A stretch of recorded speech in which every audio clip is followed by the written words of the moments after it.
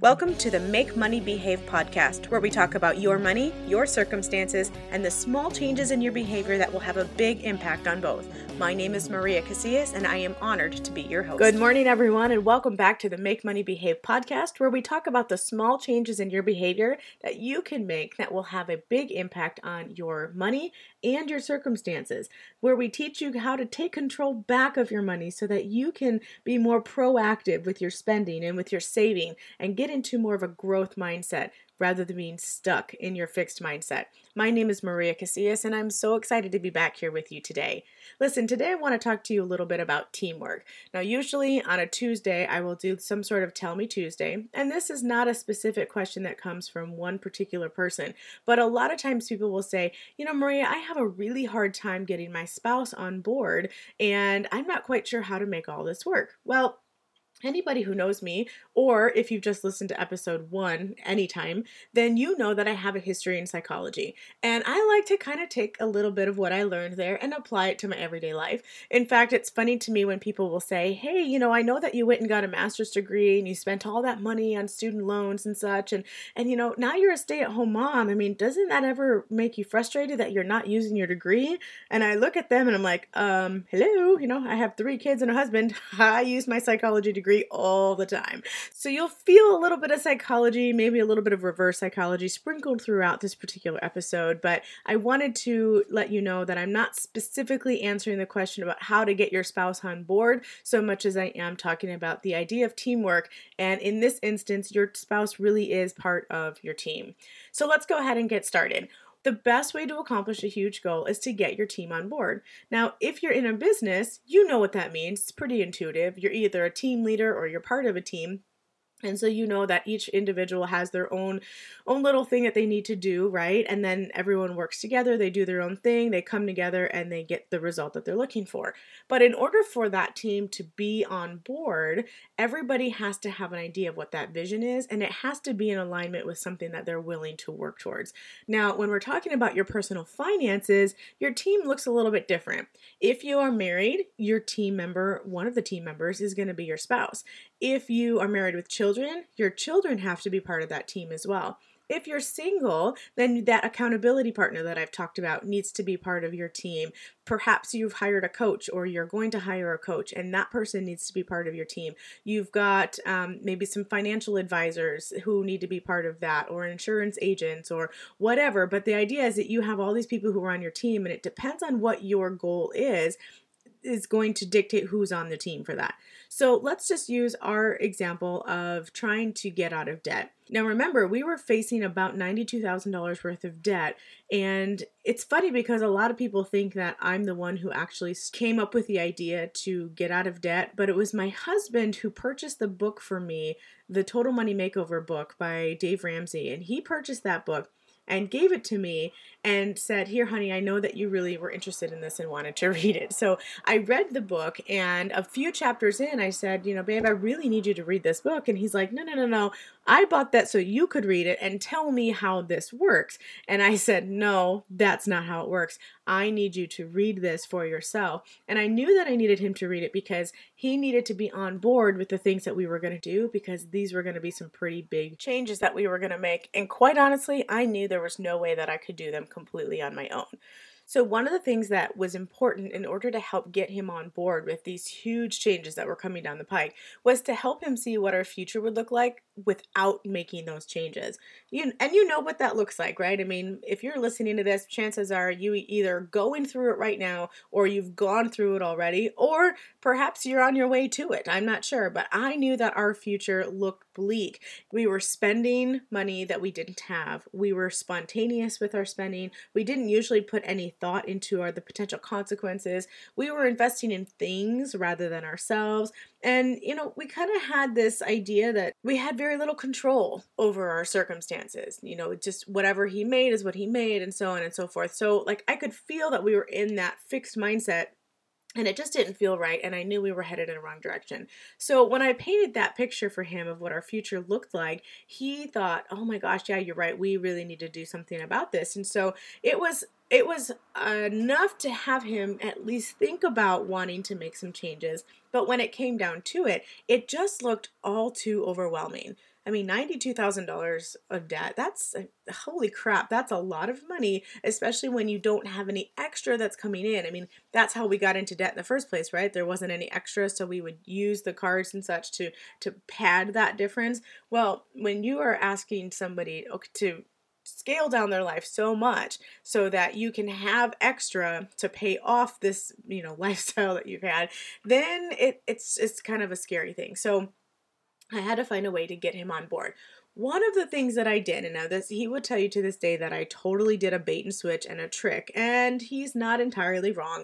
So the plan that I wanted to do was to pay off all of our debt and then save about $10,000 in the bank and then save enough for 10% down on a home. And if you do the math on that, that would have been, I don't even know, probably $120,000. Something like that. I think about $120,000. And he looked at me like, yeah, that is so not happening. I mean, it was one thing for him to hear 90,000, but then to throw an extra 30,000 onto that, he was just like, no. So what I did was I made a little deal with my husband, and I said, I tell you what, how about if we pay everything off except my student loans? Then we can start working towards an emergency fund, and then we can have payment towards a house. He honestly thought we'd be 80 years old before we ever owned a house again, and he'll tell you that that's true. So if you knew my student loans, they were about $30,000. So in my mind, I thought, okay, we're just going to pay off $60,000. We'll let the other $30,000 sit, and then we will work on, building an emergency fund and buying a new home. And so that was enough of a cushion for him to go, okay, that's doable. You shaved off that $30,000. I think that's doable. Let's do it. And so it was just a matter of making it more realistic for him and kind of shaving that number down a little bit.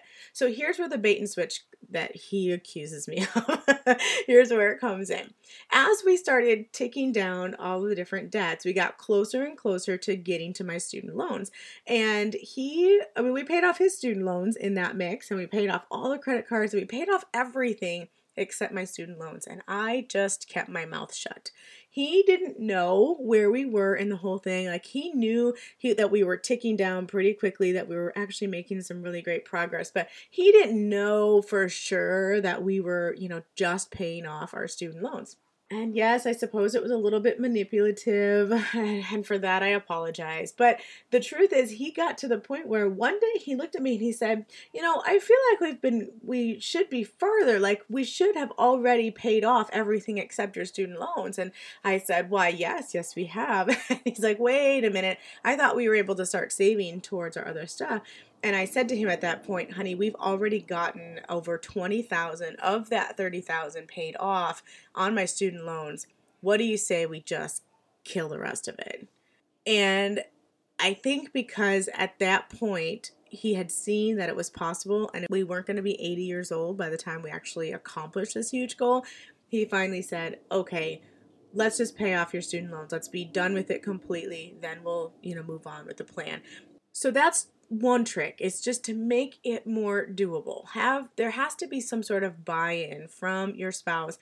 And for my husband, he didn't want to be a renter forever. So the buy-in was, we can buy a home once we have accomplished this particular thing. So that's one thing. Get a buy-in from your people. Now, that was my husband. My kids couldn't have cared less if we were in a certain home rented or purchased. So they had to have a different buy-in. For them, the buy-in was a trampoline. Now, our journey started before my littlest one was even a little glimmer in our eye. So it's really just the two older ones that were kind of needing to buy into this whole thing. But one of their things was they really, really wanted a trampoline.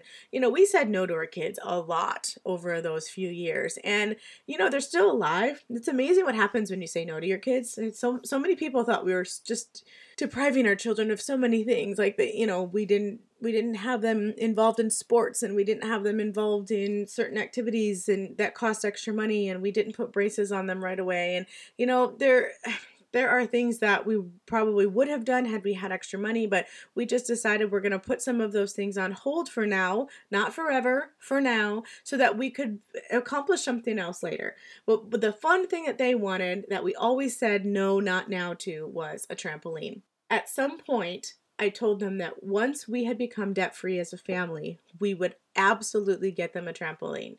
And a little bit like their dad, they're like, Mom, it's going to take forever. And so we got some, little thermometer charts and we started putting them up around so the kids could see the progress and they could see that we were moving forward and they could see that they were getting closer and closer to that trampoline. And we said, it's not going to be forever, guys. It's just going to be a little while. Just have faith in us and work with us. And you know what happened? They stopped asking for as much stuff. We didn't have to say no as often because they stopped asking. And the reason they stopped asking was not because they, got apathetic about it. It's just because they realized that there was something bigger that they wanted to wait for. They didn't need all those little trinkets at the store. They wanted to wait for the big prize, which for them was a trampoline. Once they were on board with that, not only did they stop asking for things, you guys, they became little built-in accountability partners. They really became part of our team, if you will. One of my favorite stories was one time when my husband wanted to go through the drive-thru, and we don't say no to everything. He has his own pocket money and he can make his own decisions.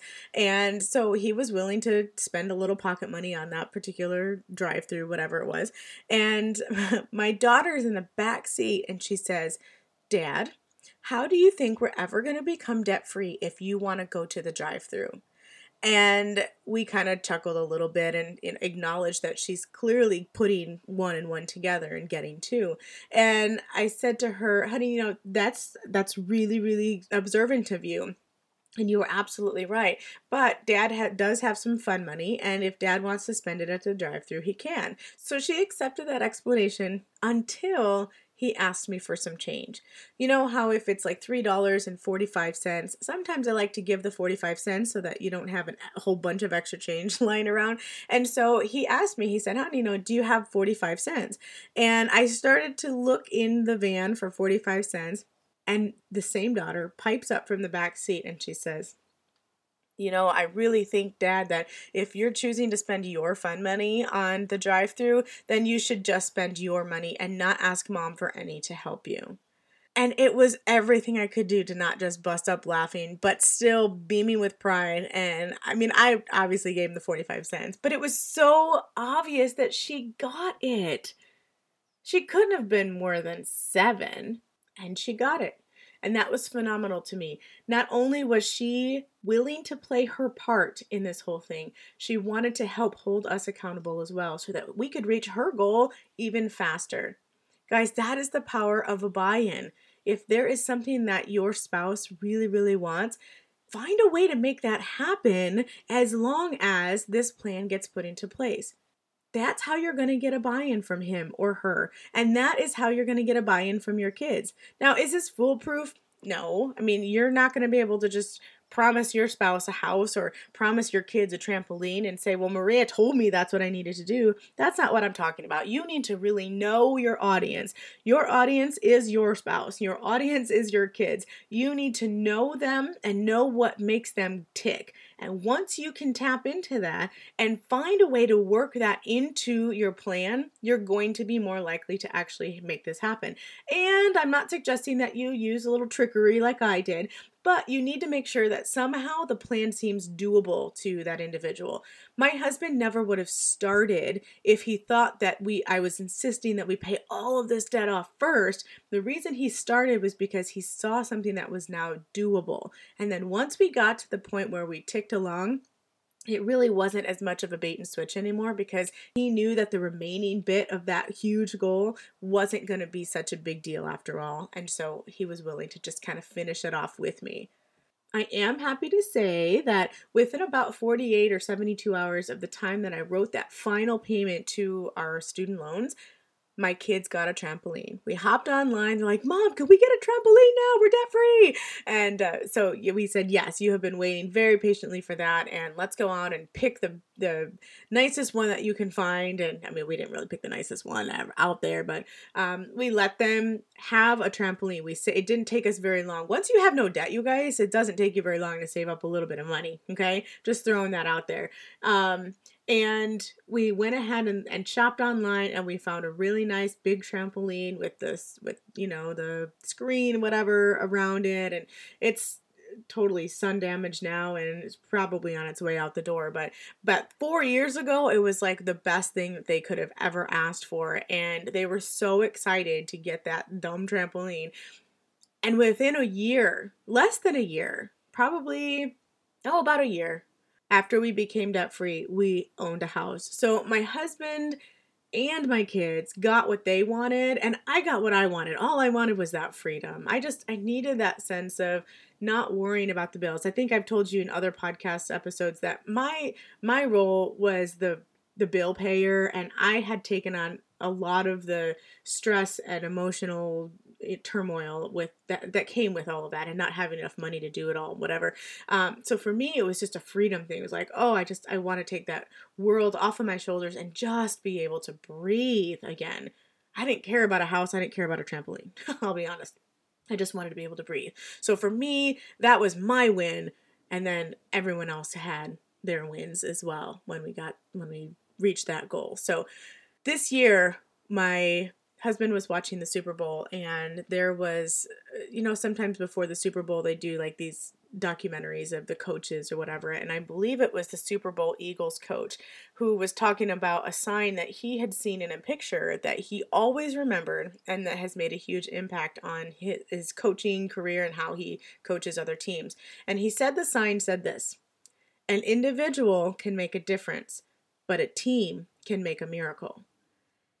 And I had to write that down because that is so impactfully true. And maybe debt-free isn't the giant goal that you're talking about, right? It could be something completely different.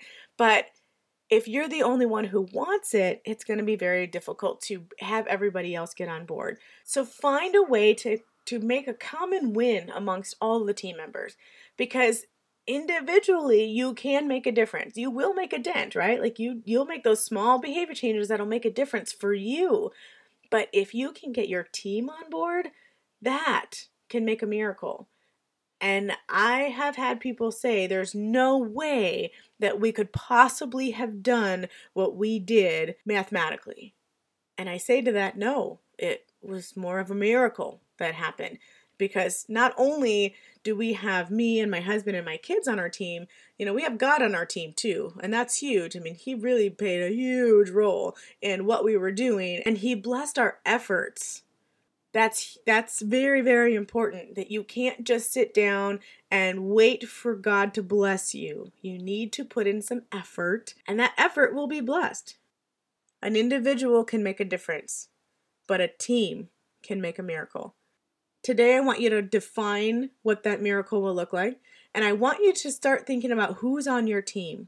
Who do you need to buy into this whole idea? And what is important to them? You need to know what's important to them so that you can find this mutual win and start to work together. Okay, so, wow, I think sometimes this whole no-note thing is a blessing, and sometimes it's a curse because you just get stuck listening to me go in circles in my head, and for that, I apologize. But I do want to ask before I sign off today, have you gone to iTunes yet and hit subscribe? Have you left a star rating? Have you left a review?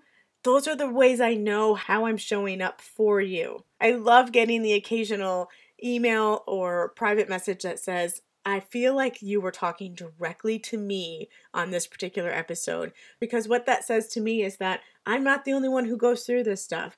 You are too, and you're finding hope, you're finding value in the things that I'm sharing with you, and that is the only reason that I show up every single day, so that I can do that for you.